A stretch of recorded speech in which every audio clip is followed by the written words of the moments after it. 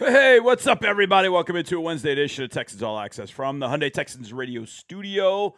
Happy Thanksgiving to all of you. We will not be on the air tomorrow because there's football all day long on Sports Radio 610. So everybody off from radio perspective tomorrow. Players will get their practice time in the morning and then get with families, friends. If you have Friendsgiving, Thanksgiving, family Thanksgiving, however you're going to do it. Happy Thanksgiving to all of you. I'm your host, John Harris, football analyst, sideline reporter. So thankful for the opportunity that we have to bring you Houston Texans football on game day all throughout the year. It is just an absolute joy to be a member of this organization, to be a member of this fan base, and to have you guys as fans and followers and listeners, and obviously even the critics. I know there are some of you out there, but we thank all of you because without you, none of this is possible. So happy Thanksgiving. And we've got a jam-packed Wednesday show because it is Thanksgiving tomorrow. So we're going to hear from Ethan Greenberg, who covers the Jets for Jets.com. He is a senior reporter there for the New York Jets, so we'll get an opportunity to dive in. It's a team we haven't seen in 3 years. It's a team that's monumentally different from 3 years ago. And the last time they came to NRG Stadium was 6 years ago when Fitzy was 1 year removed from being the Texans quarterback. He was the Jets quarterback that day. So it's been a while, and we've only seen them a couple of times in the last 6 years. So looking forward to seeing the Jets, and Ethan Greenberg is going to give us the skinny on a team that's fairly beat up at some key positions, in particular running back, and, well, there's news at quarterback, and we'll get to that a little bit later in this segment. We're also going to do a Wednesday Where Are They Now with former cornerback / safety turned Pro Bowl safety when he went to Detroit, Glover Quinn. Now, he should have been a Pro Bowler when he was here in Houston, but Glover Quinn is going to join Drew Doherty for a very healthy Where Are They Now in the second segment. So that's going to be a really fun time, so I can't wait to hear what Glover's got to say about what he's doing now, looking back on his time with the Texans. That's going to be a good, a couple of segments there to hear from Glover Quinn, so that's going to be fun stuff. And then obviously we'll go around the league and make sure that we've got everything covered from a league perspective. But it's Wednesday, and that means General Manager Nick Caserio is going to start us off, and you definitely want to hang around to hear what Nick's Thanksgiving meal is. And let's just say that he might as well have just poked my eyeballs out with a fork. You'll hear my somewhat disdain for his Thanksgiving meal. And it wasn't so much the Thanksgiving meal, it's just the ease and the comfort with which he said it. And he just made it sound like it was like, yeah, it's normal. Like, okay. So you'll hear in a little bit. And by the way, hashtag I love Cool Whip. Here's Nick Caserio.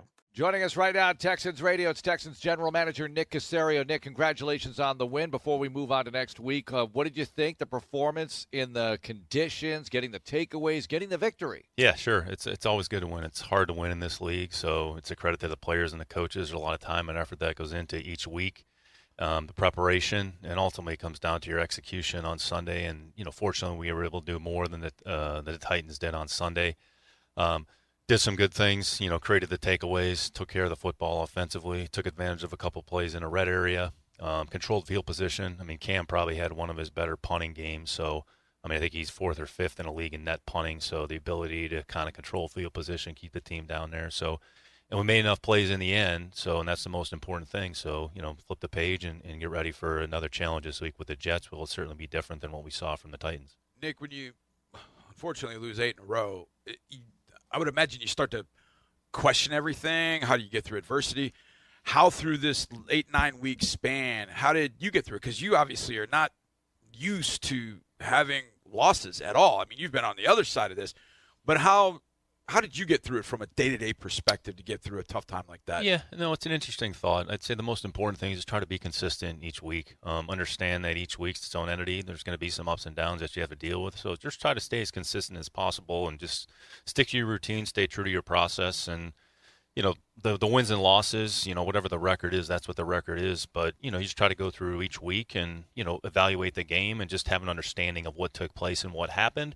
And then just go to the next week and, try to make some adjustments as you go. So when you're not winning games, everybody kind of gets caught up in that. But I would say just from a philosophical, from an overall thought process, mindset standpoint, coming to the building each day, it really didn't change, from each week to the next. And a lot of that, too, is a credit to the coaches and, David and his perspective and just how he handles the team. And Tyrod, out of rhythm against Miami, wasn't his best day, obviously. But he bounces back with that performance and wills the team into the end zone a couple of times. What about that performance from your quarterback? Yeah, he did a nice job. The most important job for the quarterback is to run the offense and take care of the football. So when you look at those two criteria, then he did well in those areas. And collectively as a team, we were able to do enough on all three phases. So that's the most important thing. So Ty works really hard. He has to take a lot of pride in what he does, and he cares a lot, and it shows. And his teammates and the team overall have a lot of respect and appreciation, for what he does. So to be able to go out there, and I would say those are as hard of conditions as any for a quarterback, regardless of who you are to throw. I mean, Ryan had to deal with it on their side, and we had to deal with it on our side. So in the end, it's about doing more than the other team, and as a team, we were able to do that. Okay, you mentioned it, so I'm going to go there. Everybody has a weather game they remember. Like, that's just, oh, man. That's pretty close for me. What's a weather game that you absolutely remember that was maybe worse than that one? Is there a weather game you could think of? You played in New England. You were in New England. There's a lot up there.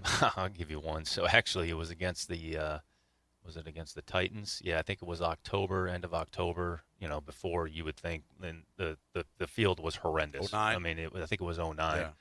And the field was warm once you go out there. There's nothing on the field. Then you got this sleet and ice.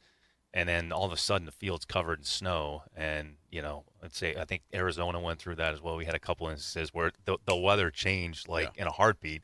And I'd say the other game that comes to mind, we were playing Cincinnati in, this would have been 10, 11, 12, somewhere in there. So we have the ball at the end of the game, 2-minute situation. I think we were down by a field goal or had to go down and score some points. So it'd been overcast for most of the game. So we get the ball with, a minute-ish, and it was literally like a typhoon came through. So we're trying to run a 2-minute offense in the middle of a typhoon, and you're like, all right, holy cow, this is going to be hard. So and in the end, we couldn't move the ball. They ended up winning. So do you keep track when you're evaluating guys of how they play in certain conditions like that? Because some guys handle it better than others, and maybe it's a shoe thing at that particular moment or whatever, but the Texans handled it well, and it seems like Taylor's misses were, oh, it's too bad he missed a throw, but it wasn't a disaster. It wasn't like he threw interceptions on Sunday. Yeah. Depending on the position, you can evaluate those things when you're evaluating players in college. Like, how do they deal with the elements? Do they play more in – it's true. They play more in warm weather climates versus cold weather climate. What's your climate going to be like? And how they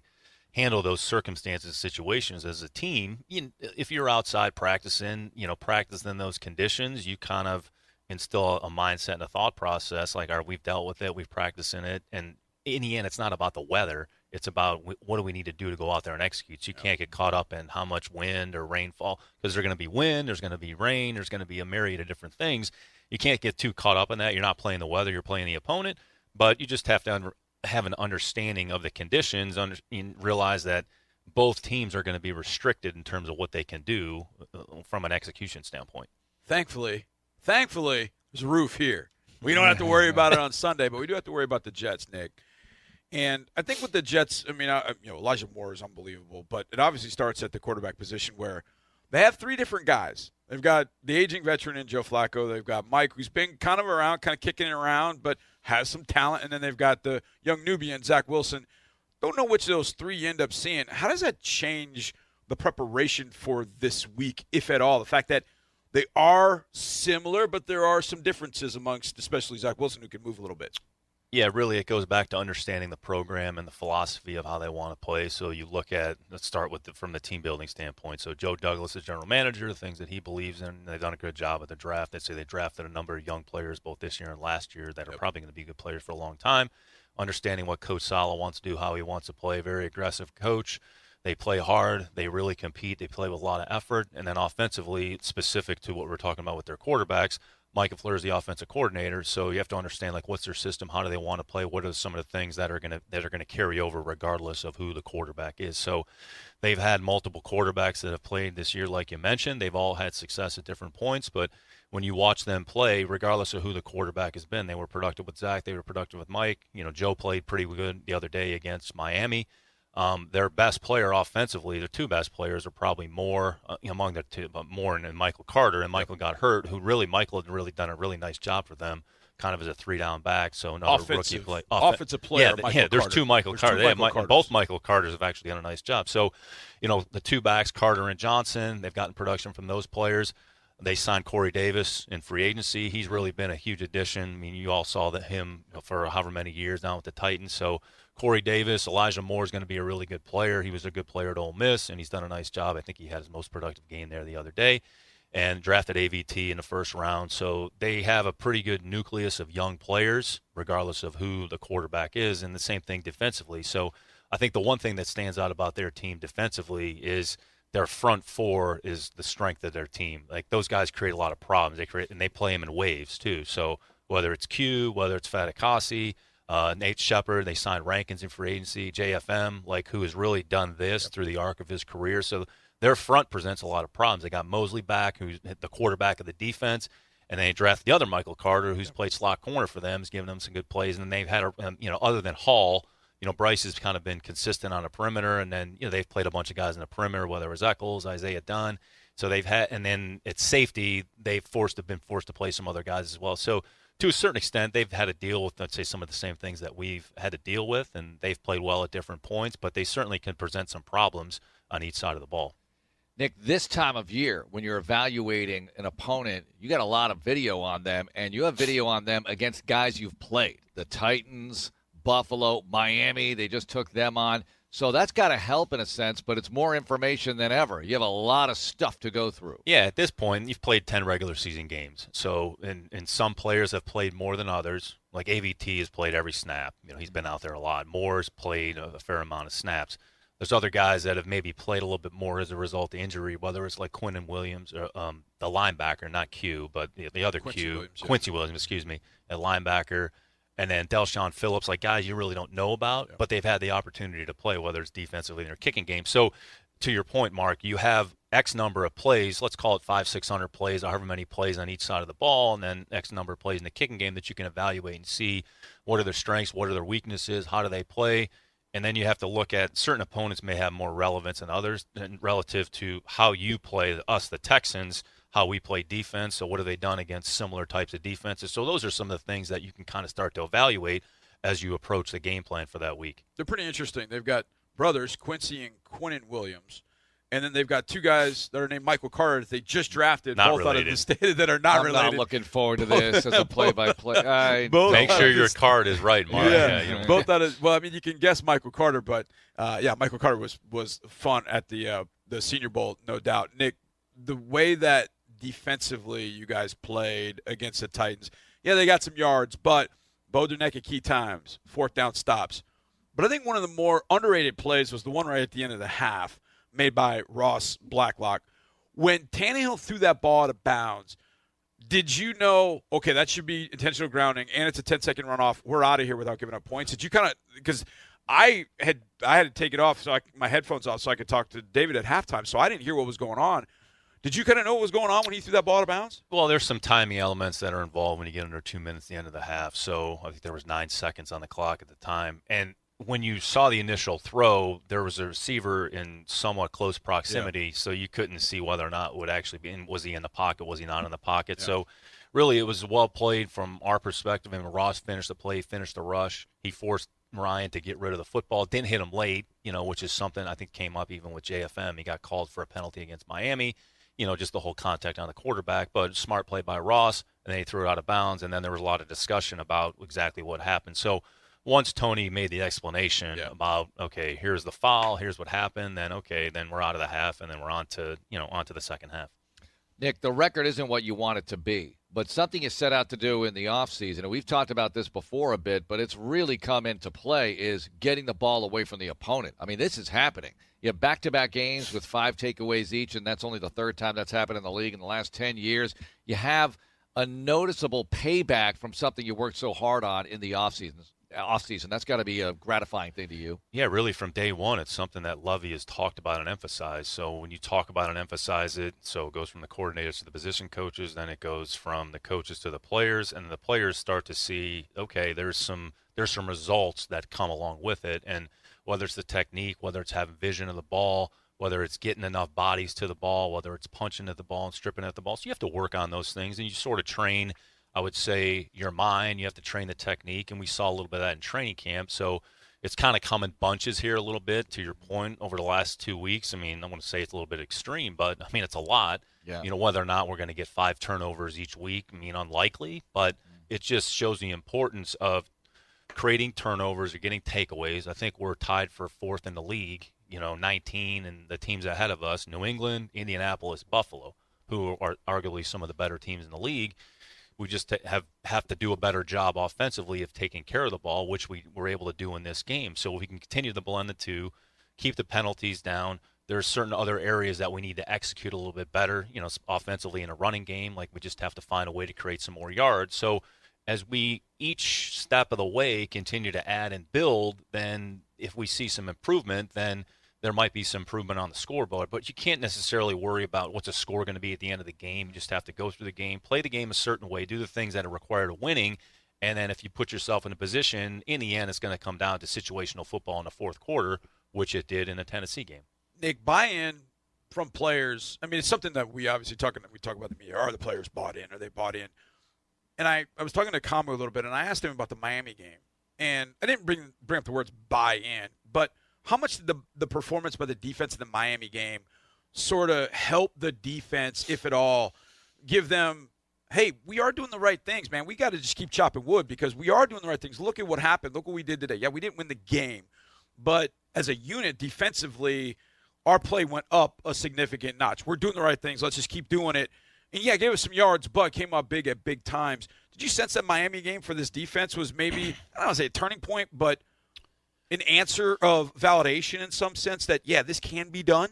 It's really never about one game. I'd say the belief and the mindset and the overall thought process and intentionality have been there from the beginning, and we've seen it from the beginning of the season up until this point. So really this league is about doing things consistently week after week at a high level, and if you don't do them at a high enough level, then you're going to come up on the short end of the stick. But I think the system, once everybody understand the system, how we wanted to play, here's how we're going to play. We're going to have to deal with some things along the way, whether it's handle a certain run this way, limit the big plays. I think the other thing that we haven't really talked about that much, we've limited the big plays defensively. So when you force the team to move the ball, they have to run more plays. So instead of running 2 or 3 plays and then getting a score, 8, 10, 12 plays, it requires that team, ourselves offensively, to execute plays, play after play, down after down. And if you can force the team to do that, from our defensive perspective, force their offense to do that, then there's an opportunity potentially to create a negative play. And the players have done that from the beginning. They believe in what we're doing. They believe in each other, which is the most important thing. And it comes down to performance. So you just have to be able to go out there and trust yourself as a player and to perform at a high enough level. And if more people do it, then you play better team defense. It's the same thing offensively. If more people do the right thing offensively, then you're going to be able to move the ball and score points, which that's what this game is all about. All right, organization sort of question here. And Johnny asked Coach yesterday about the holidays being somewhat of a distraction potentially. And I remember interviewing college coaches having to ask them, is school a distraction? But we don't have to go there with this. It's a professional football team. But what about holidays, families? It's all important in people's lives, Nick. Yet you have the business of football going on. How do you handle these? Yeah, you have to have an understanding. All of us have a job to do, but it's important to take time for the people that matter most in our lives and to enjoy those opportunities to spend some time together, to take your mind for a few hours away from football, but also understand when you come back we have to recalibrate, and they're not going to switch a schedule. Like, we have to go out there and play a game on Sunday. So, like, nobody cares. It's the holidays. I mean, the holidays are great. We all love the food, the family, and the time that we get together. But ultimately, we have to come back and refocus and get ourselves ready to play on Sunday, because if we're not prepared physically and mentally, then we're going to put ourselves in a tough spot against the Jets. Did you like Thanksgiving games? I know we don't have one this year. I know we had one last year. Did you like playing a game on Thanksgiving? Yeah, we had a few Thanksgiving Yeah. games, and you know what? It's a little bit like the whole Thursday night when you play on Thursday night. Yeah. So the hard part is you just flip the page, and you're, especially around the holidays, you're away from your family. Yeah. But you have Friday, Saturday, and Sunday where you can maybe spend a little more time together and take advantage of opportunities. So really, my thought process, whenever, wherever, whoever it is, we'll be ready to go. And if it's on Thursday, it's on Thursday. I get the players because they get the turkey leg or whatever if we win the game and they're the player of the game. Well, this was supposed to be the Nick Caserio Thanksgiving special with your complete menu We laid already out. did for that us. upstairs with Killens. We did that already. Yeah. Oh, That we was a little missed. bit- We Yeah. did. We did get that. So- but no, this is legit food holiday. Yeah. Legit. All right, What are you going to so- ask me what I eat on Thanksgiving? Of course we are. Is it tofurkey? No, just kidding. No. No, I came up with a menu. I texted Omar. I can't say that in the air though. No, we actually. So usually what we do, it's just the five of us, just my wife and our three girls and our dog, and sometimes we have, whether it's my wife's mother, if she's able to do it, but we kind of do our own Thanksgiving dinner, and our oldest is very involved in the, I would say, preparation of the food, setting the table, and we have our own little traditions. But I'm basic turkey, cranberries, and a little salad, and then some butternut squash soup. That's about the extent of it. Okay, hold You can on. have the stuffing and Okay. everything Did you else. say basic turkey, cranberry, and salad? Salad. And some butternut squash Those soup. words did not Okay. just come out of your mouth. We're asking guys whether, do you want to take mashed potatoes out or sweet potato casserole? And I'm like, we can't even ask you which one you want to take Have out to because stay you're true to taking form. all I'll of say them. this. I'll try a little pumpkin pie, maybe. All right, that's nice. So. That's very Oh, good. I know I'm not even going to, I shouldn't even, but do you put the dollop of Cool Whip on top or no? No chance. No chance at I that, knew Johnny. the answer. I knew the answer going That's in. low energy food. Low energy. Nick, thanks so much. Happy Thanksgiving and good luck Sunday. Thanks, guys. Same to you. Have a great week. I'm telling you, I have more fun sitting next to Nick Caserio and talking football, talking non-football. I mean, he's the best. And I mean, when I asked whether he would put the Cool Whip on it, just the look on his face was like, dude, seriously? No way. Come on. Now, my pumpkin pie, which I'm not a big fan of pumpkin pie, but if I'm pumpkin pie, I've got to have the dollop of whipped cream. In fact, I cover that thing in whipped cream. I'm not a big pumpkin pie fan. Pecan pie, I'm like Coach Cully. All day long. Apple pie, all day long. Cherry or some kind of fruit pie, all day long. Pumpkin, I'm with Landry Locker on this one. I heard Landry talking today about certain foods around Thanksgiving. I'm actually in his corner on a lot of things, which I don't know if that's good, bad, or otherwise. I love Landry. I mean, he's almost like a little brother in some sense. I mean, I love him. He's great. And his food takes are kind of along the same as mine. There's certain things, and he talked about, I think it was pumpkin spice today, and he's like, it's way overrated. I'm like, absolutely. I can't stand all this pumpkin spice stuff. Not for me. Pumpkin pie, not for me. I think we're having apple pie in the Harris household. All right, enough talk about food, because that's going to make me hungry, because we're around dinner time. Let's talk about a few things going on, in particular, transactions, and it's Wednesday, so there's obviously got to be an injury report, and we're going to look at that. But first, transactions for your Texans, and then we actually have a couple for the Jets, too.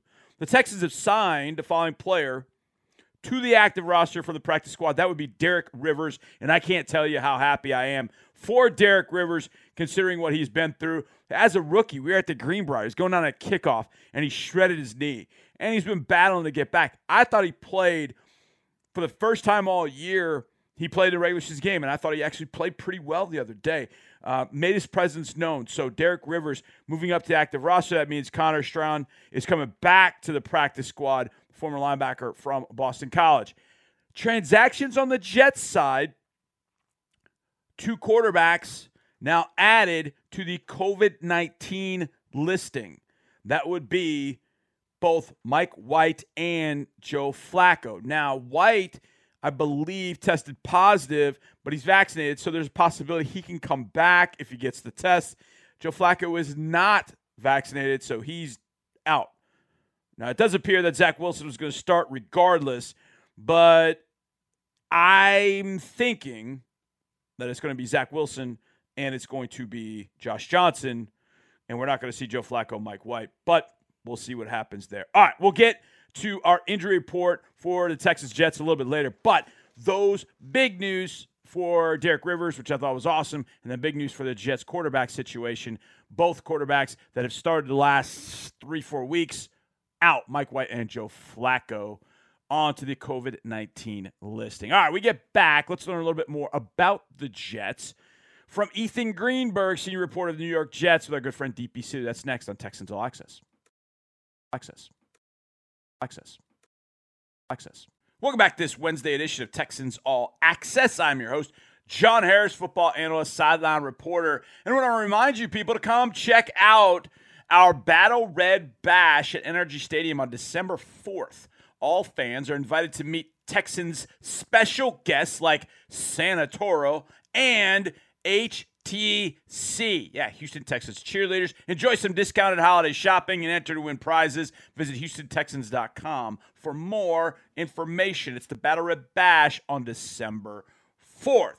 But we got some things to do before we get to December 4th, and that starts with the New York Jets. So let's learn a little bit more about the Jets from Ethan Greenberg, senior reporter for the New York Jets, who sat down with our good friend, DP Sidhu.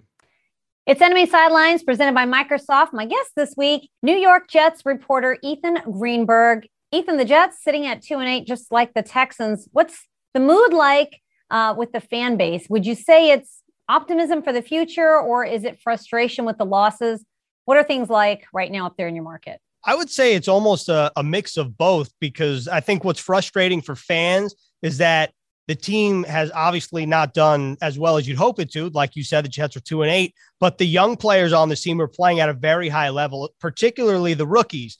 Let's start in the second round with wide receiver Elijah Moore. He had a career high, 8 catches, 141 yards and a touchdown against the Dolphins last week, including a 62-yard catch and run. He's really come on strong the past couple weeks. And then let's go to the fourth round. Michael Carter, who just was announced that he's going to miss about 2 to 4 weeks with a low-grade high ankle sprain, which I don't really know what that means, but I know that it means he's going to miss time. So he's the Jets starting running back, and he started to really improve over the past couple of weeks. You saw his vision really take that next step, and Robert Saleh said these guys might be rookies, but they can't really be playing like them because they have prominent roles with the green and white. And let's go back to the first round.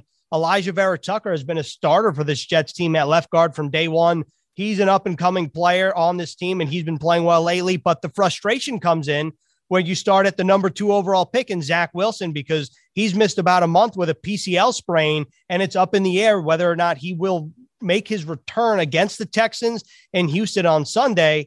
And if not, you would anticipate that it'd be Joe Flacco again, who started against the Dolphins, his first start with the Jets in 2021. And he had a good game. He threw for 291 yards, threw for 2 touchdowns. He did lose a fumble, but he really got cleaned on a blindside blitz where Brandon Jones, the Dolphins safety, came free. So I would say it's a mix between frustration and optimism, because it's a balance of short-term and long-term.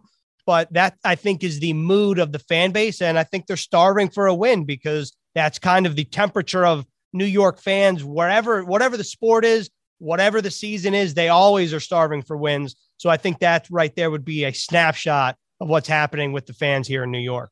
Yeah, I think that's well said. And you mentioned the frustration at the quarterback. The Jets have had a rotation of quarterbacks. So let's just hit the quarterback position right out the gate. You mentioned Joe Flacco last week when Robert Saleh announced that he was going to be starting over Mike White. You know, what went into that decision, and did Flacco do enough to maintain that role while Zach Wilson stays out with the injury? So the reason why the Jets went with Flacco last week against the Dolphins is because Miami has to offer a lot of different cover zero looks, where it's a complex system that for any quarterback. But Joe Flacco is a Super Bowl champion in this league, a Super Bowl MVP. He's seen a lot of football, especially compared to the active quarterbacks on the Jets roster. Zach Wilson, a rookie, Mike White, who's been in the NFL, but his first start came in 2021. He was a 5th round pick in 2018, but he never played in the regular season. So Robert Saleh and the staff thought that Joe Flacco would be the best option, because what's going to happen against Miami, which we saw, they're going to crowd the box. You're not going to know who's rushing from where. So Joe Flacco, they thought, would be the best at identifying the defense and getting the ball out to playmakers. And I think that he did do enough to earn the starting job, assuming Zach Wilson is not healthy. I mean, it's been a question, one, whether or not he's healthy. Two, the other thing that Robert Saleh talked about is confidence in Zach Wilson, meaning, are you confident in your knee that he sprained, the PCL sprain against the Patriots about a month ago? Are you confident where you're not second guessing yourself? You don't have to think about it. You can just be free. You can go out and play football. What the Jets love about Zach Wilson, dating all the way back to the pre-draft process, was his ability to create off platform. So when things break down, he can go outside of the pocket. He can make something happen. And we saw that when the Jets beat the Titans, ironically, at MetLife Stadium. But is he confident in the knee? I think Robert Saleh last week said structurally the knee's getting in a good place. They worked him out pregame before they took on the Dolphins. They're working him out Monday, Tuesday, and then they'll determine whether or not Zach Wilson will be healthy enough to return against the Texans. Yeah, Zach Wilson, obviously you got to see a little bit of him early on before the knee injury. What did you like about what you saw in him, and where does he really need to improve? But was there anything about his performance that really stood out to you when you look back on it? I'll start with something that I think he and everybody else in the organization would say he needed to do to take a step as a rookie. And that's, as Robert Saleh says, and I'm putting up air quotes, play boring football. So what does that exactly mean? It means you don't have to make the splash play all the time. You can just check down, and whenever the receiver's open, even though it might be a little check down to a running back, just give them the ball. Let your playmakers do their thing after the catch. And we saw that actually when the Jets beat the Bengals with Mike White, when he threw for over 400 yards, he just took what the defense gave him. I think, and Zach Wilson spoke to the media after that game, and he said, that's something that I can do better. And that's something that I think he will do better when he does return. And what's caught my eye, I mean, one, he's mobile. Two, he's a first-year captain, right? He's the number 2 overall pick. And remember, there was the whole debacle. Was he a captain at BYU his senior year? Was he not? No one knew what to make of it. Well, he was a captain from day one for the Jets, and the locker room really rallies around him. And not to mention just the arm talent. I mean, Zach Wilson against Tennessee, the throw that stood out to me is he rolls out right. He just kind of flicks the ball on the run. It goes 50-plus yards in the air to Keelan Cole. And that was a game-changing play for the Jets at that time. Later on in the game, Zach Wilson takes him off the fastball, and he throws kind of a lob pass to Keelan Cole again on a 3rd and 2 crunch time play in overtime that set up the Jets to win. So I think Zach Wilson has all the tools, right? We saw that in the pre-draft process. It was evident in training camp. It was evident in the first part of the season. The biggest step for him is just going to be playing within the system, which will then allow him to make plays outside of the structure and make those chunk gains down the field. All right, one more quarterback question, and then I'll move on. But what about Mike White? He was such a fan favorite, threw for over 400 yards in his first start, and then gets benched after throwing a bunch of interceptions against Buffalo. Have we seen the last of him this year? Do you see any situation where Mike White takes the field again? It seemed like there was a lot of excitement around his performance early on. Well, the Jets are very bullish on Mike White. And whether or not that means start as a starter down the road, like with the Jets, if injury presents itself, whether that means as a backup, I think that's to be determined. But Robert Saleh was very clear that the Jets very much believe in Mike White as a quarterback. They very much believe in him as a person. And you saw the reaction. You kind of mentioned it. The players really rally around Mike White, kind of like they rally around Zach Wilson. And the Bengals game was amazing, right? And I think when he played against Indianapolis, the Jets go 3 and out. His second drive, he comes in the game again. He leads the Jets down the field. And this was a primetime game. So everyone is really like, oh, what is Mike White? First of all, who is he? Second of all, what is he? Is he a good player? Was it a flash in the pan against the Bengals? And we didn't really get the answer to that because he only played 2 drives. Then what happens against Buffalo? Obviously, to your point, he throws 4 interceptions. And then then the Jets have the Dolphins that offer a complex look on defense. And the Jets brought in Joe Flacco for a reason. They traded for him before the deadline, and they wanted a veteran presence in this room, 1 to 4 guys like Mike White and Zach Wilson, 2 for situations to give them a chance to win on Sundays. And that's why Joe Flacco was in the game this past Sunday. So I don't think we've seen the last of Mike White, but to what extent, I think that's that's like kind of an 8-ball question, right? Like where you got to shake it up and you got to look in the future.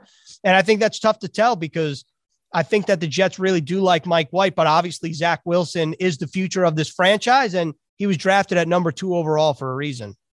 All right. You mentioned wide receiver Elijah Moore, the rookie. He's had 5 touchdowns in 5 games and just off to a tremendous start, no matter really who's throwing him the ball, no matter who's under center at quarterback. But for people that haven't seen much of Moore, what does he do well in that passing game? What really are some of his attributes as a receiver? His best attribute is just getting open. He's really quick. And when you see him, right, he's not your, I would say, stereotypical 6'4", 220-pound wide receiver that just he's going to body people on the outside. That's not his game.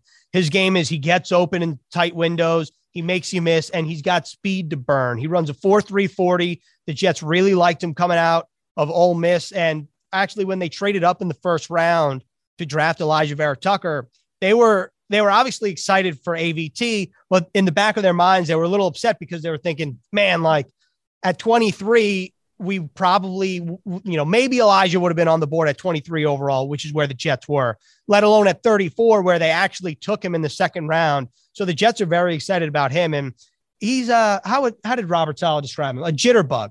He's quick. He gets open. I know I've said that a lot, but I think really what you got to be aware of, not only do you have to be aware of him getting open on short and intermediate routes and taking it a couple more yards down the field, he also gets open and he gets vertical. I mean, his first training camp reception was a deep pass from Zach Wilson down the sideline.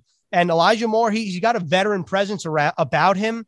And I think that you really got to watch out for him on Sunday. And if you were to compare his game to somebody, I'm not saying that they're the same player or they'll have the same career, but this guy was a Jet years ago. Santonio Holmes is kind of similar. He's not your biggest receiver, but he's quick. He gets open and he just makes plays. And so far, that's what Elijah Moore has been for the Jets. All right. When the Jets hired Robert Saleh, I think there was a lot of expectation that the defense would get better. And certainly as Texans fans and people here know, he was with the Texans for a number of years on the coaching staff. So with that being said, the Jets defense is giving up 414 yards on average, and they're giving up a league high of 32 points a game. So what is the biggest issue that's really ailing this Jets defense this year? Is it just a lot of young players? Is it chemistry? Is there one or two things that you can really point your finger to as to why this defense is really struggling this year?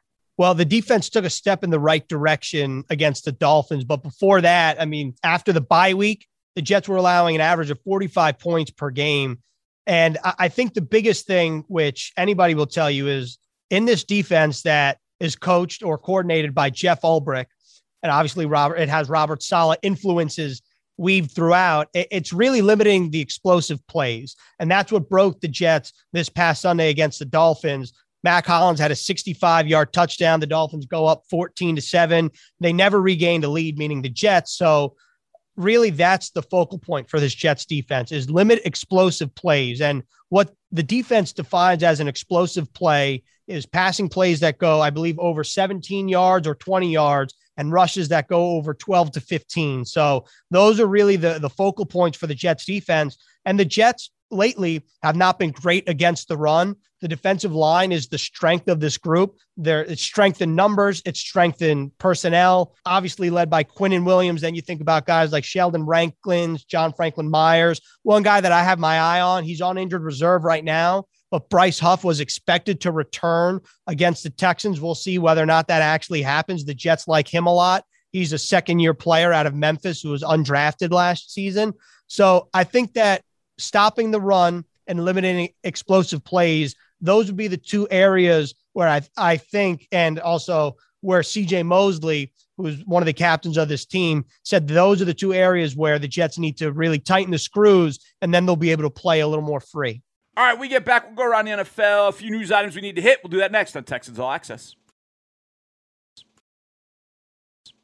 I know it's Thanksgiving week and weekend, and there's going to be a lot of turkey eaten, but I'm going to encourage you at some point, get on over to see my friends at Freddy's frozen custard, and steak burgers. Freddy's is all about the good and creating more of it. More drive-thru celebrations, more road trips around the block, more family dinners and lunches, more car picnics and desserts, maybe even more second desserts. More being together as much as we can. With 17 area locations in the Houston area, Freddy's keeps the good going with the taste that brings you back. I know they will see me during this Thanksgiving holiday season for sure. And who am I? I'm John Harris, football analyst, sideline reporter, and your host for this evening. I mentioned we get to some news from around the NFL. Let's keep it with two teams that are going to face each other on Sunday, that being the Texans and the New York Jets, and look at the injury report from both sides. Now, the Texans had 4 players that did not participate, 2 not injury related, I guess is rest, Danny Amendola, Brandon Cooks, and then 2 with illness, Davion Davis, Lonnie Johnson. They were DNPs today at practice. Also in the limited category, Rex Burkhead, not injury related, hoping that's just a rest day for Rex. Also limited, Jonathan Grenard with the foot, Kamu Grugier-Hill with the knee, and A.J. Moore with the back. And when I saw Kamu in there, I was like, wait, what? And then I remembered in the game against Tennessee early on, he kind of was a little gimpy at one point coming off. Like there was a little hitch in his giddy up, and I thought, oh no. Now he played through it, was okay, but obviously over time, the weekend, a few days, maybe some soreness sets in, maybe some other things set in. So hopefully Kamu's going to be okay to come back and play. And obviously we need both Jonathan and A.J. Moore. Jonathan with a foot, A.J. Moore dealing with the back. Hopefully they can make it back. Now for the Jets, did not participate is running back Michael Carter. Rookie running back Michael Carter. Now, the running back is the key because they also have a rookie Michael Carter, defensive back. We talked about that with Nick Caserio, too. It's kind of an odd situation. They drafted 2 Michael Carters, both of them from the state of North Carolina. Colleges, that is. Michael Carter sprained his ankle last week. The thought is that he's going to be out 2 to 4 weeks. So he's not going to play, but there's a possibility of getting him back, so they don't want to put him on injured reserve. So he's a DNP dealing with that ankle. Limited participants, Corey Davis dealing with a groin. Folo Fadukasi is with a foot. Shaq Lawson dealing with a wrist. C.J. Mosley has been dealing with a shoulder, although he did play last week. And Nathan Shepard, an elbow. Now, those last 4 guys are key on their front 7. Those guys get after it up front. Everywhere else, there are some question marks. There are some big-time question marks, especially with the injury to Michael Carter at running back, the COVID situation with Flacco and with Mike White. The secondary has kind of been a revolving door, what they have there. But up front, Fadukasi, Lawson, Nathan Shepard, those guys, they can get after it up front. Quinnen Williams, you throw him in the mix. Obviously, C.J. Mosley is the guy who kind of keeps everything together in the middle. So keep an eye on those guys. My guess is they'll be ready to go on Sunday, but worth keeping an eye on because they are on the injury report, no doubt. All right, it's a Wednesday, so that means a little where are they now? So let's talk to Glover Quinn, who chatted with Drew Doherty. That's coming up next right here on Texans All Access. We got 1 hour down, 1 hour left to go right here on Texans All Access, a Wednesday edition. I'm your host, John Harris, football analyst, and I want to remind you to register kids ages 12 and under to become a Toros Kids Club member for free, F-R-E-E, and submit their holiday wish list for their chance to be granted at least one item off their list from Santa Toro. Learn more at HoustonTexans.com. Santa Toro better be good to his pal John Harris. I know that. Now, Santa Toro, I know you're listening. A win against the Jets on Sunday. That's my wish list. Can you make that happen? I certainly hope that you can. Now, the Texans got a win last week, and back in the 09, 10, 11, 12 years, the Texans got a lot of good wins, and they got a lot of those good wins with the help of a young man who played safety for them at the time, turned himself into a really good safety, moved on to Detroit, got to the Pro Bowl. His name is Glover Quinn. He sat down with Drew Doherty a little Wednesday. Where are they now with Drew Doherty? It's Glover Quinn. Get ready, folks. We got a good one. This is a Where Are They Now featuring former Houston Texans defensive back and a Pro Bowler in the NFL, Glover Quinn. One of your nicknames was GQ. Glover, it's great to be with you, man. Where are you these days? What's going on? Man, what's good, man? I'm in the city, man. I'm in Houston. Well, I'm kind of outside the city. I live out in Richmond, Rosenberg area. But yeah, man, I'm here. I'm in Texas. What are you doing these days? Sometimes when people ask me that question, I kind of respond with like, man, I kind of do whatever I want to do right now. But to be a little more specific, I'm coaching my son's sixth grade football team. And so I'm doing that and being a full-time parent, dad. I take photos. I've really gotten into that. I love taking photos. That's about it.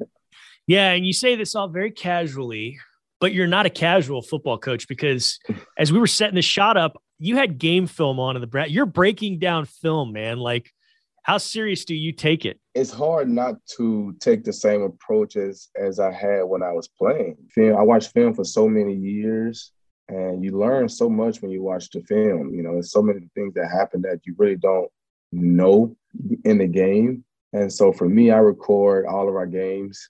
I'm coaching and recording at the same time. That's the biggest thing for me is, you want to win, but I've told our guys that I'm more concerned about them being good football players in the future. Yeah, it's fun to hear this. I've done this interview now with a lot of your former teammates, and then we talk about other former teammates that I haven't had a chance to catch up with, but you, Joel Dreesen, Kevin Walter, Brian Cushing, and I know there's others, but those are the ones that I know for sure. Y'all are all coaching.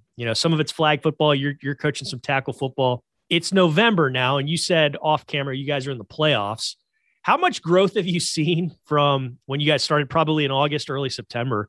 Because I've got kids too, and they play soccer, they play flag football, and it's amazing what they can do now versus, they could barely line up in the summertime. Oh man, it's light years. So to see these guys now, the way they're playing, is light years. It's night and day, and it's actually really fun to watch them play. That's great. Happy for you, man. That's awesome to hear.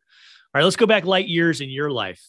Let's go. Okay, you're a Macomb, Mississippi native. That's home. Now Houston's a second home, or, your home now. Right. But before you get to the University of New Mexico, you have a stop at junior college. Now, I talked about junior college ball with Zach Dials when I did this about a month ago. And we've heard Jonathan Joseph talk about what he gained from playing JUCO ball. And JJo said, if you can make it out of a junior college and go on and play, D1 school and then make it to the NFL, you are made of steel, basically.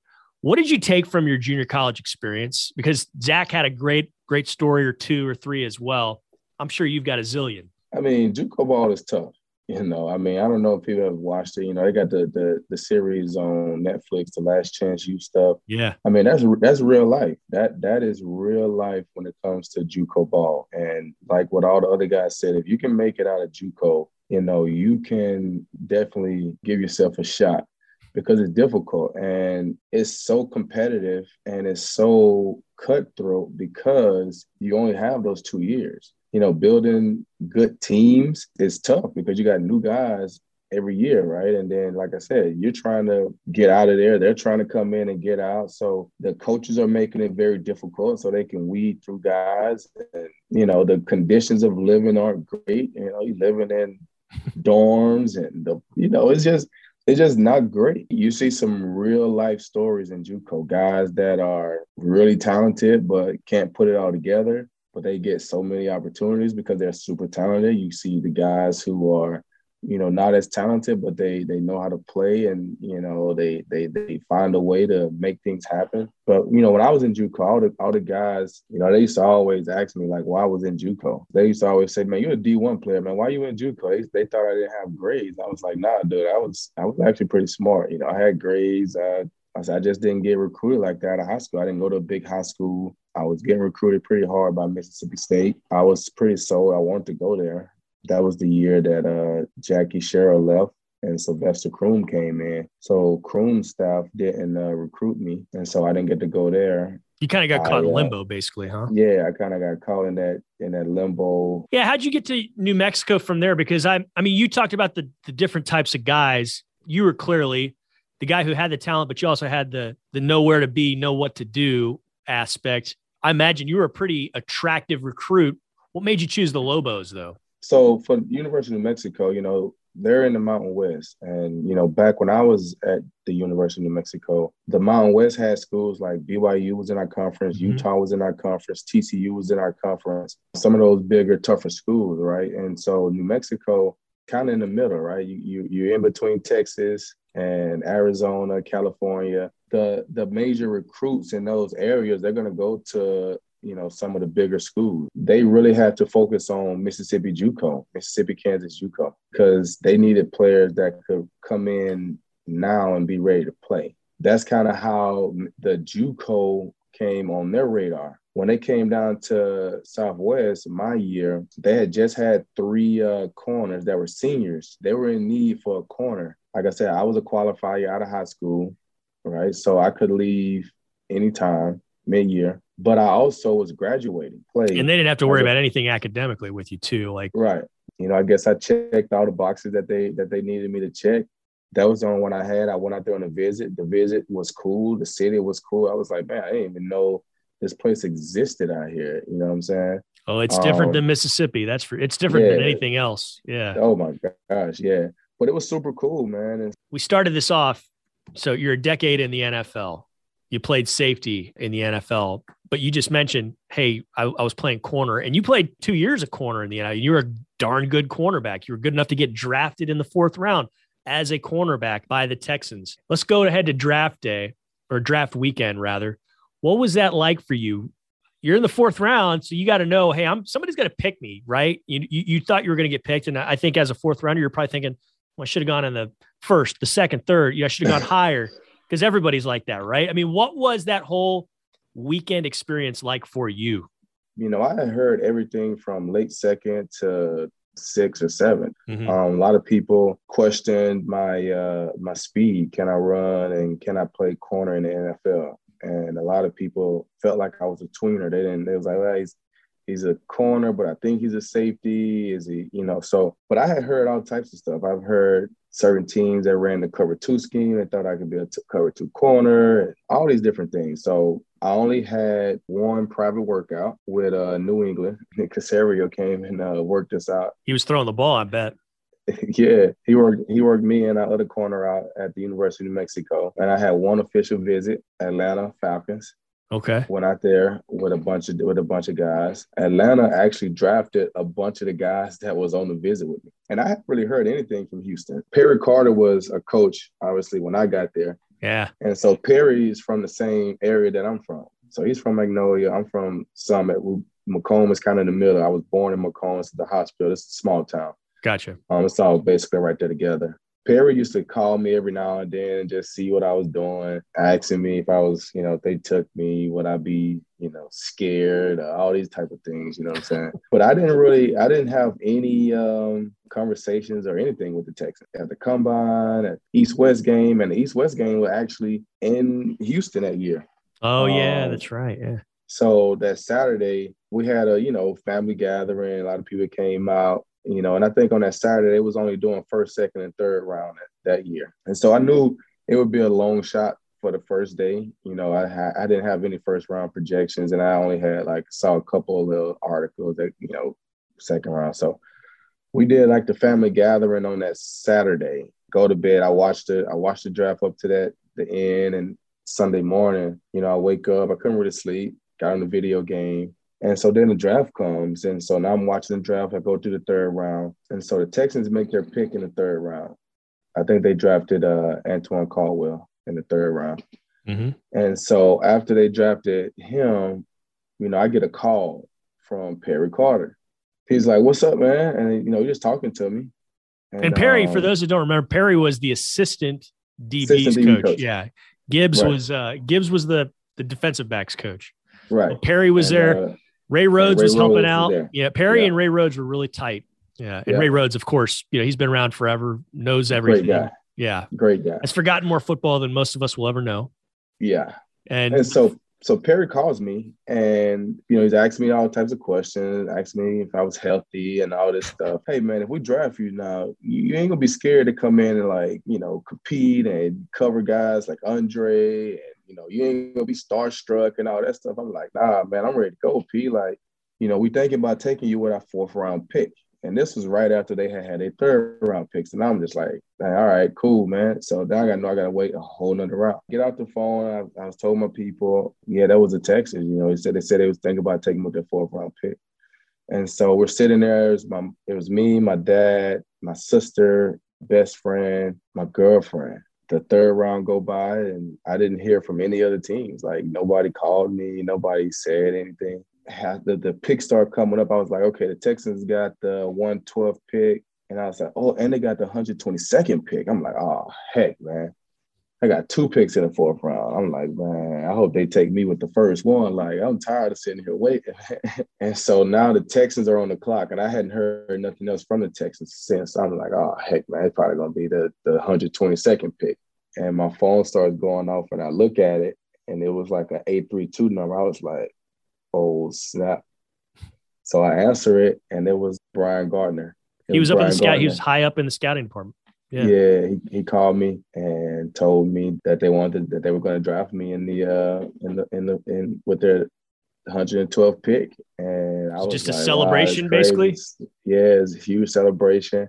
You know, I get on the phone. Gary Kubiak get on the phone. I think Frank Bush, the D coordinator, get on the phone. But I'm on the phone with them, and I'm still trying to look at the TV so I can actually see it happen, see my name on the TV, because I don't think they were announcing the fourth round picks at that time. You know, they just kind of flashed the pick is in, and the kind of flash at the bottom.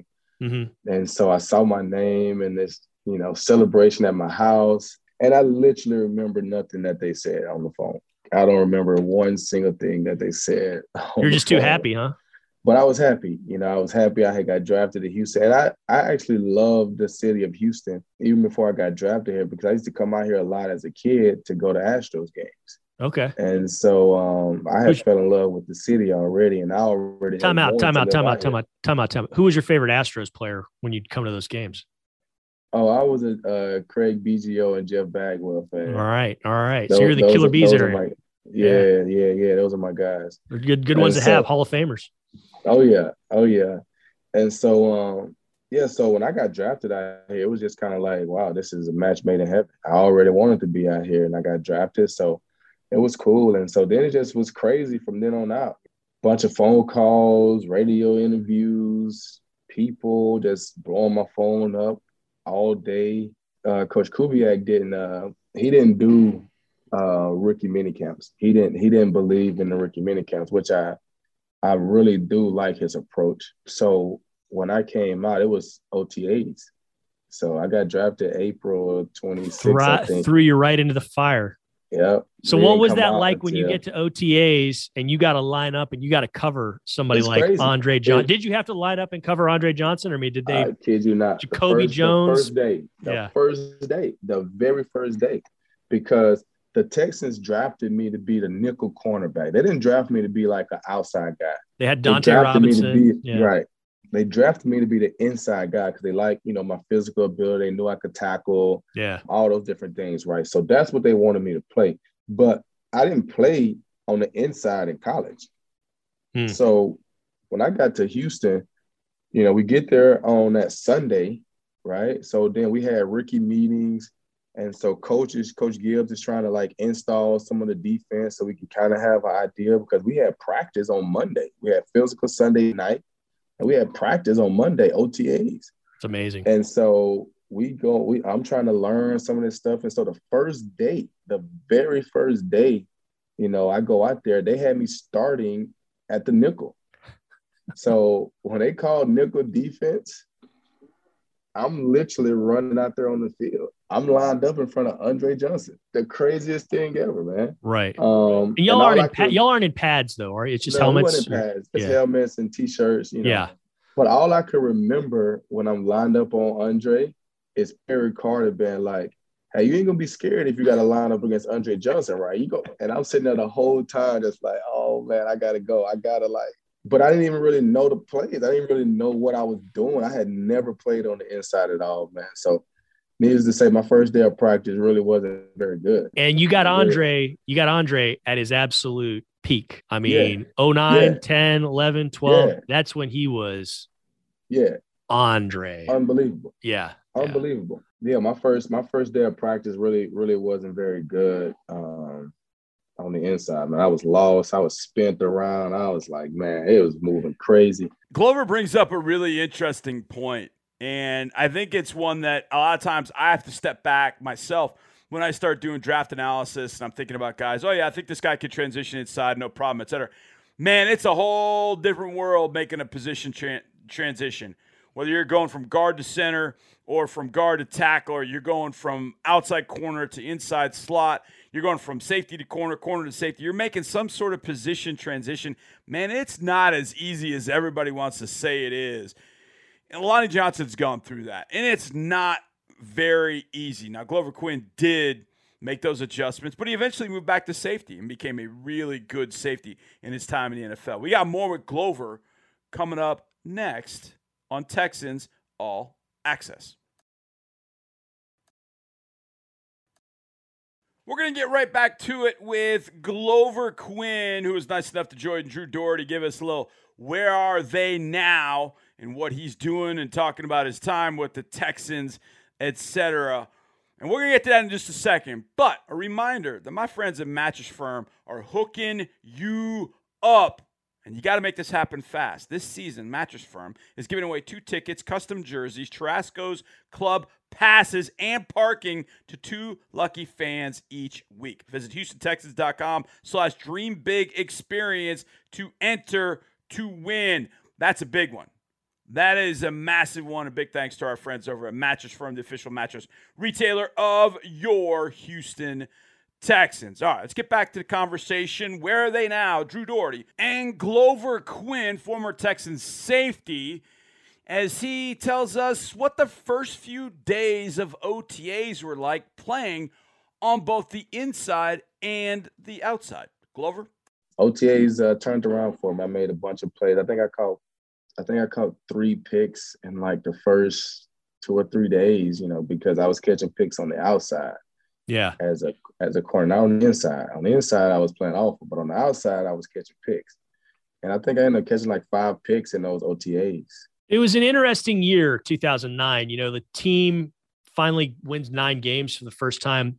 Defensively, it was a bit of a struggle there early. Some things got kind of jiggled and fixed and had a good rest of the season. And then 10, it was tough. But you were clearly a building block. You were clearly somebody that could play and was going to contribute to this team. What was 2009 like as a whole for you? Because you're bringing up OTAs and seeing Andre Johnson for the first time, but you get some picks that season. I mean, you help that defense do some pretty good things, and you help the team as a whole. Yeah, 2009 was really crazy, man, because like I said, I think back to opening day, we're playing the Jets. Yeah.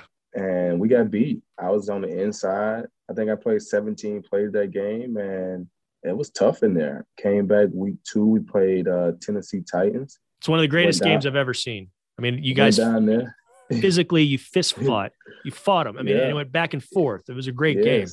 Went down there and we won. But we didn't play like great. I think Chris Johnson had a couple like 98, 92-yard touchdown runs. And there were a couple plays where nobody was even guarding it. And I'm not saying it was your guy to guard, but he was just out there and anyways. But I had played pretty solid in the inside, right? Mm-hmm. So then we came back the third week against Jacksonville. It was a little different. I only played 9 plays that game. I got that start against Oakland in week 4.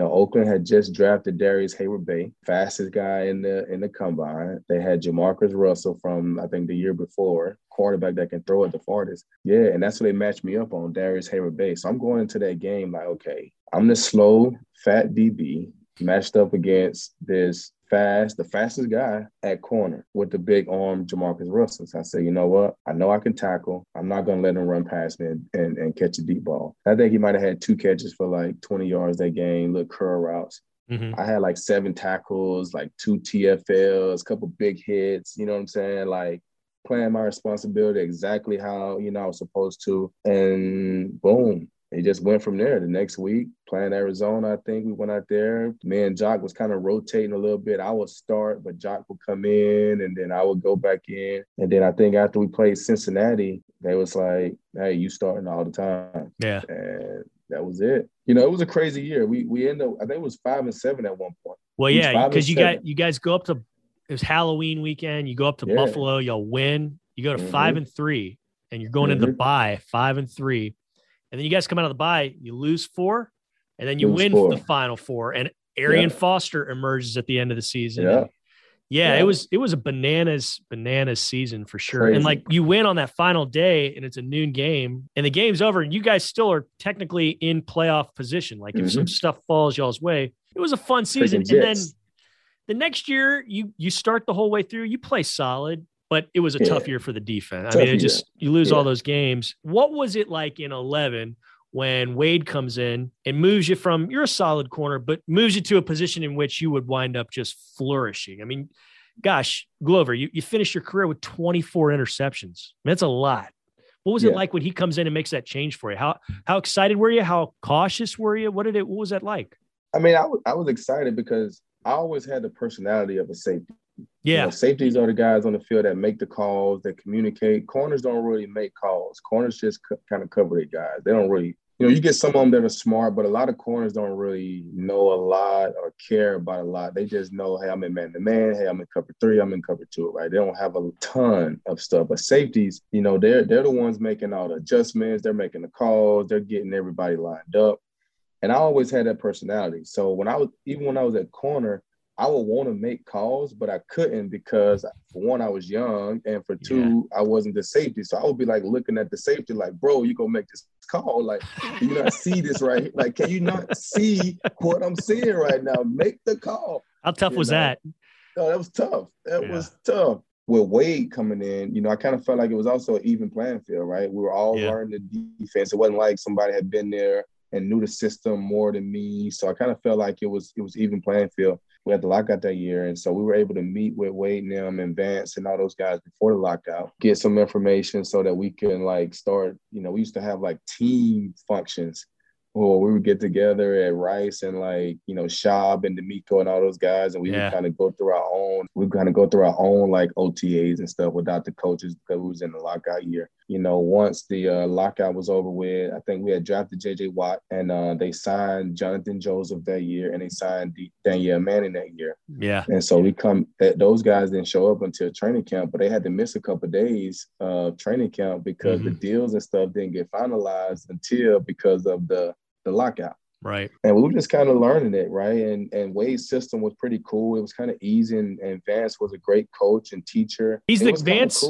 is the clearest communicator as far as coaches that I've ever encountered. And there's been a lot of great communicators, but he's been the clearest. I mean, do you kind of agree with that idea? Yeah, Vance was amazing. I learned so much in my career from those 2 years with Vance, and that I took with me for the rest of my career, and coupled it with, you know, some of the DB coaches I had in Detroit. Like, it just, you know, propelled my career. But it started with Vance. He kind of opened my eyes to a lot of things that we could do in the secondary. But as far as it wasn't vanilla, you make your calls, you got different tools in your toolbox, and you got to pull them out at the right time. You know, you got to make the call that you think, you know, is going to help you in that situation. And so Vance was really good at that. So I came back my 4th year, and I felt really good my 4th year. You know, I had a year of safety under my belt.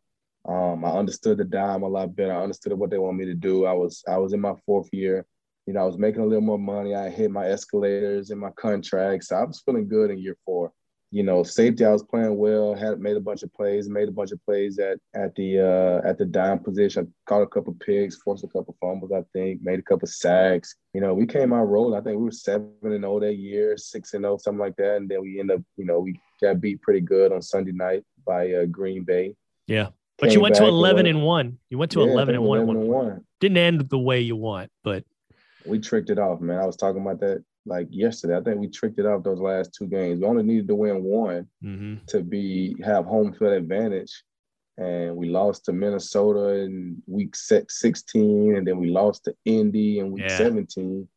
And so now we go from a potential 1 seed to the 3 seed. And that way, you know, we had a home game against Cincinnati, but then we had to go to New England in round 2 as opposed to being the home team, and would have had to play Baltimore in the second round because Baltimore went to Denver that year in the freezing cold game, right? but we would have had to play Baltimore. And yeah, Baltimore was rolling that year. They ended up winning it. But early in that season, we had beat Baltimore like 40-something to You cold cocked them. You changed their season. Like they had to have meetings after the beating you guys gave them. Yeah. Smashed them. And so, you know, we probably would have felt really confident going into that game at home against Baltimore.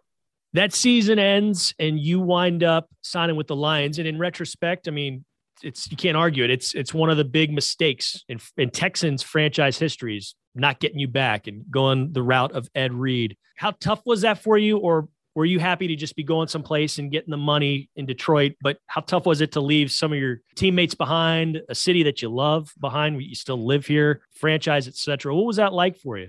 It was tough, man. It was that was a hard time for me because I really wanted to be here. I wanted to be here. Like I said, I lived here. I had a house here. I love the city, great football city. And so I wanted to stay.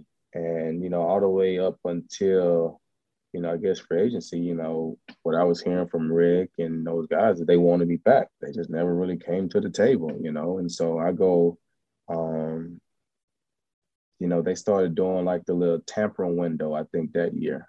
Right. So soon as the tampering window opened up, I guess Detroit calls my agent at like 12:05 or whatever, you know what I'm saying?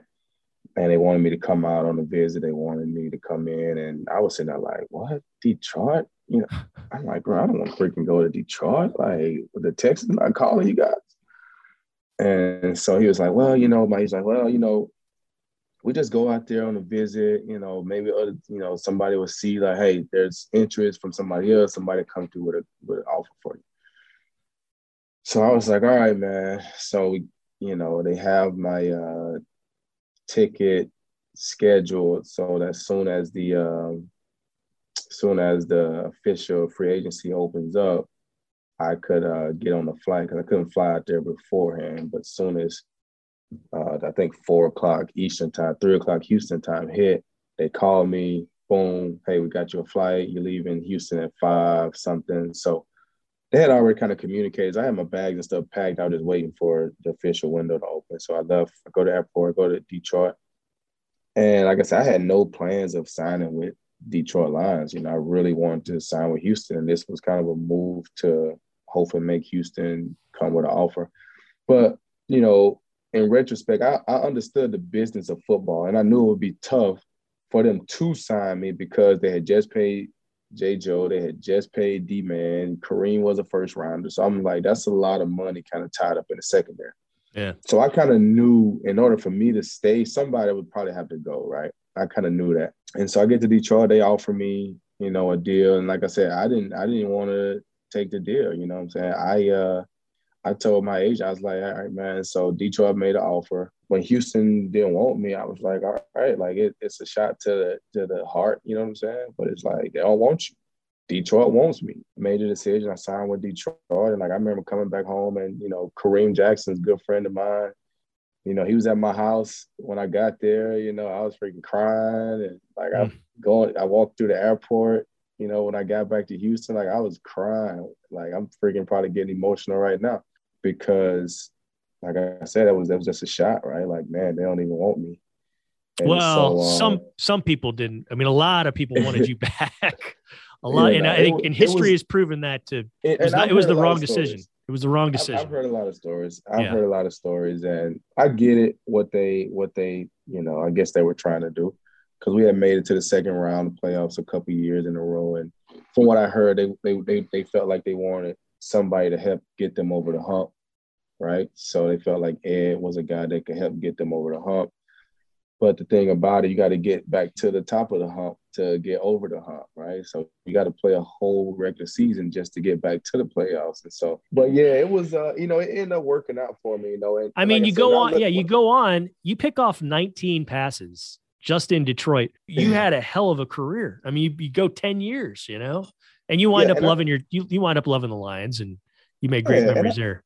And I think, you know, it ended up being the best decision for me as far as my career, right? Because I think Detroit, like I said, they wanted me and they wanted to put me in position to make plays and to lead. Right. Right. They wanted me to be like, I remember Mark Mayhew telling me, like, hey, we want you to like be the start of changing our culture. So that year they signed me, they signed Reggie Bush, they signed this guy named Jason Jones. They was like, we want you guys to like be the start of the culture change here. So I took that kind of personally.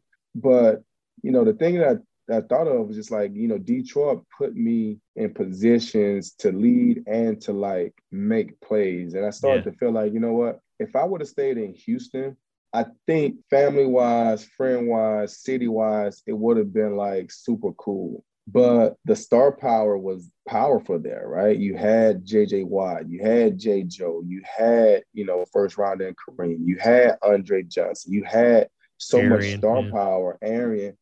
I don't know, and I came in as a rookie, kind of like a Dubar, right? I'm doing the nickel, I'm doing the dime. I'm kind of just like that guy that just kind of like, that's the Dubar, right? Yeah. Not in a bad way, but that just kind of the role that I had. And so I kind of felt like if I would have stayed in Houston, I don't know if I would have ever got put in position to be the star, right? I kind of would have been like that role player, but I don't think I would have ever got put in position to be the guy. Right. Like Detroit put me in position to be the guy. Right. And, so I'm very thankful for Detroit for doing that, and it worked out. I was able to produce and went to a Pro Bowl. Have some good years in Detroit. Yeah, went to Pro Bowl, led the league in interceptions. Like, man, how many people in the world can say that they led the NFL in interceptions? It's 7 in a season, man. 7. Yeah, that's crazy. Could have used that. It was crazy. It was crazy. Glover, I want to keep going with you, but we got to wrap this up, my friend. Which of your Texans teammates from back in the day do you still keep in touch with, still buddies with? What's that like? Who is it? Yeah, I'm still cool with a lot of those guys. I mean, DB guys, really. I'm still cool with Arian. Obviously, I'm still cool with Kareem and J. Joe. I see Brian Cushing around baseball field with our kids. I work out with Andre Johnson every now and then. Yep. Me and Zach, we'll chat a little bit over social media sometimes. So, yeah, I mean, for the most part, they're cool with most of those guys. Me and Shab will chat back and forth. Yeah. On social media. Dan Orlowski, play with Dan in Detroit as well. So yeah, I mean, I'm cool. Me and Jacoby will chat. I seen Jacoby in the airport one time. We talk a little bit. Coach Jacoby Jones. Coach Jacoby. How about that? Coach Jacoby. Yeah, that's crazy. I love it so, too. Yeah, I mean, those guys are cool, man.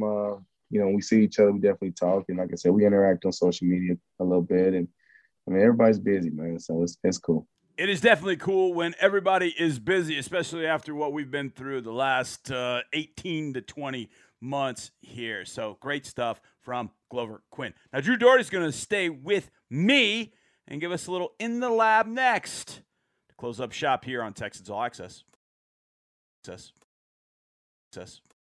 We got one final segment of this Wednesday edition of Texans All Access. I'm John Harris, football analyst, sideline reporter, and I am shouting out all Houston area teachers. You want to bring a little Texas football to your classrooms? Then sign up for Toros Math Drills, presented by ConocoPhillips. Toros Math Drills is a video series designed to help 3rd and 4th graders learn how to tackle math in the classroom. Go to HoustonTexans.com/Toros Math Drills to learn more.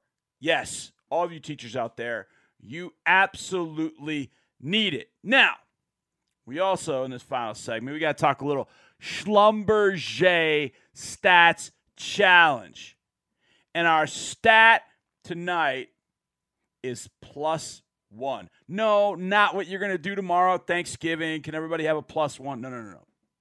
I'm talking about 10 minus 9, as in 10 takeaways minus 9 takeaways. That's 1. What I mean by that is 10 takeaways in the last 2 games, at Miami, at Tennessee. 8 combined on defense, 2 on special teams. A.J. Moore, part of both of those. Tremont with a fumble recovery on special teams. That's 10 takeaways in 2 games versus 9 all of 2020. The Texans have 13 interceptions. 13. But 10 takeaways in 2 games versus 9 in the entire season of 2020. That is +1 in 2 games over the entire season.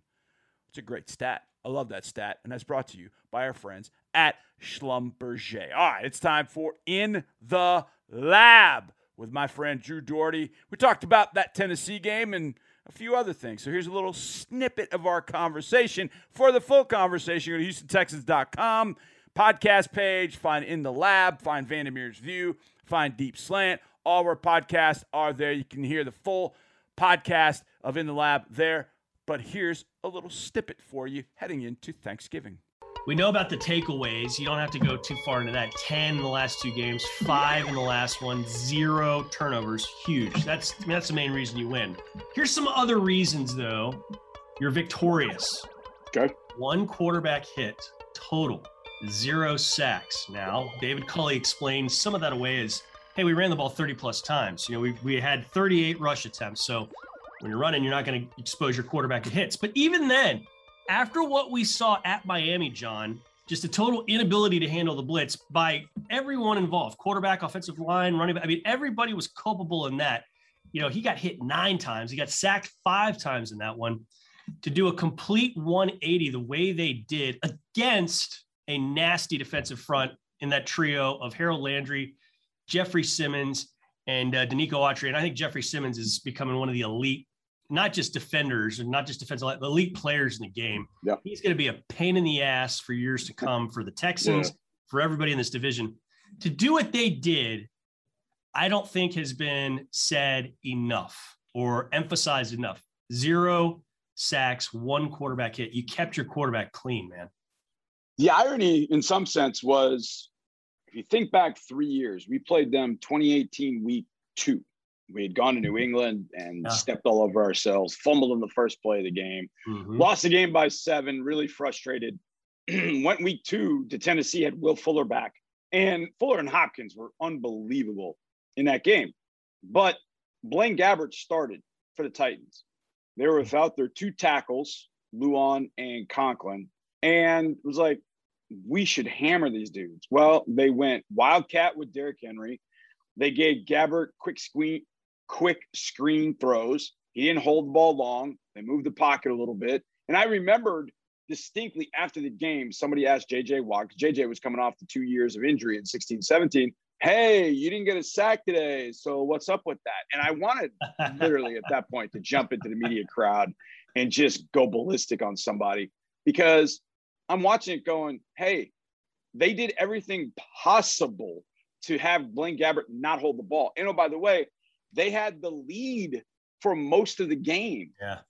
So we were chasing, and they could just stick to that particular game plan for as long as possible. That was the fake punt touchdown that gave them a cushion, And they gave them a cushion, and they scored a little bit later, and they had that cushion throughout the game. So they never had to, break the glass, in case of emergency. They never had to. And meaning they would have taken Gabbert and have to drop him back and given JJ and everybody an opportunity to get there. So I remembered that. Well, after the game, it's exactly what Mike Vrabel said. He didn't mention 2018, but the way he talked about it was almost the exact same comment that JJ made after that game in 2018. Like, look, they moved the pocket. They got a lead. They really didn't have to hold the ball that long. And that's true. That is true. They got in that position. But they also established in the first half a few drives, and then they were opportunistic. But the fact that Tyrod didn't take any sacks, now he took some hits because he ran the ball and made a couple of really nice decisions running the ball. But even on the second touchdown in particular, it's not blocked horribly. Tyrod just saw an opportunity. He could get outside of Simmons. And then once he got outside, he had vision, and he also had the opportunity to turn that into a dual threat play of, I can throw this or I can run it. And he decided to run it. But he could have stepped up in the pocket and found something. He just didn't. He really didn't.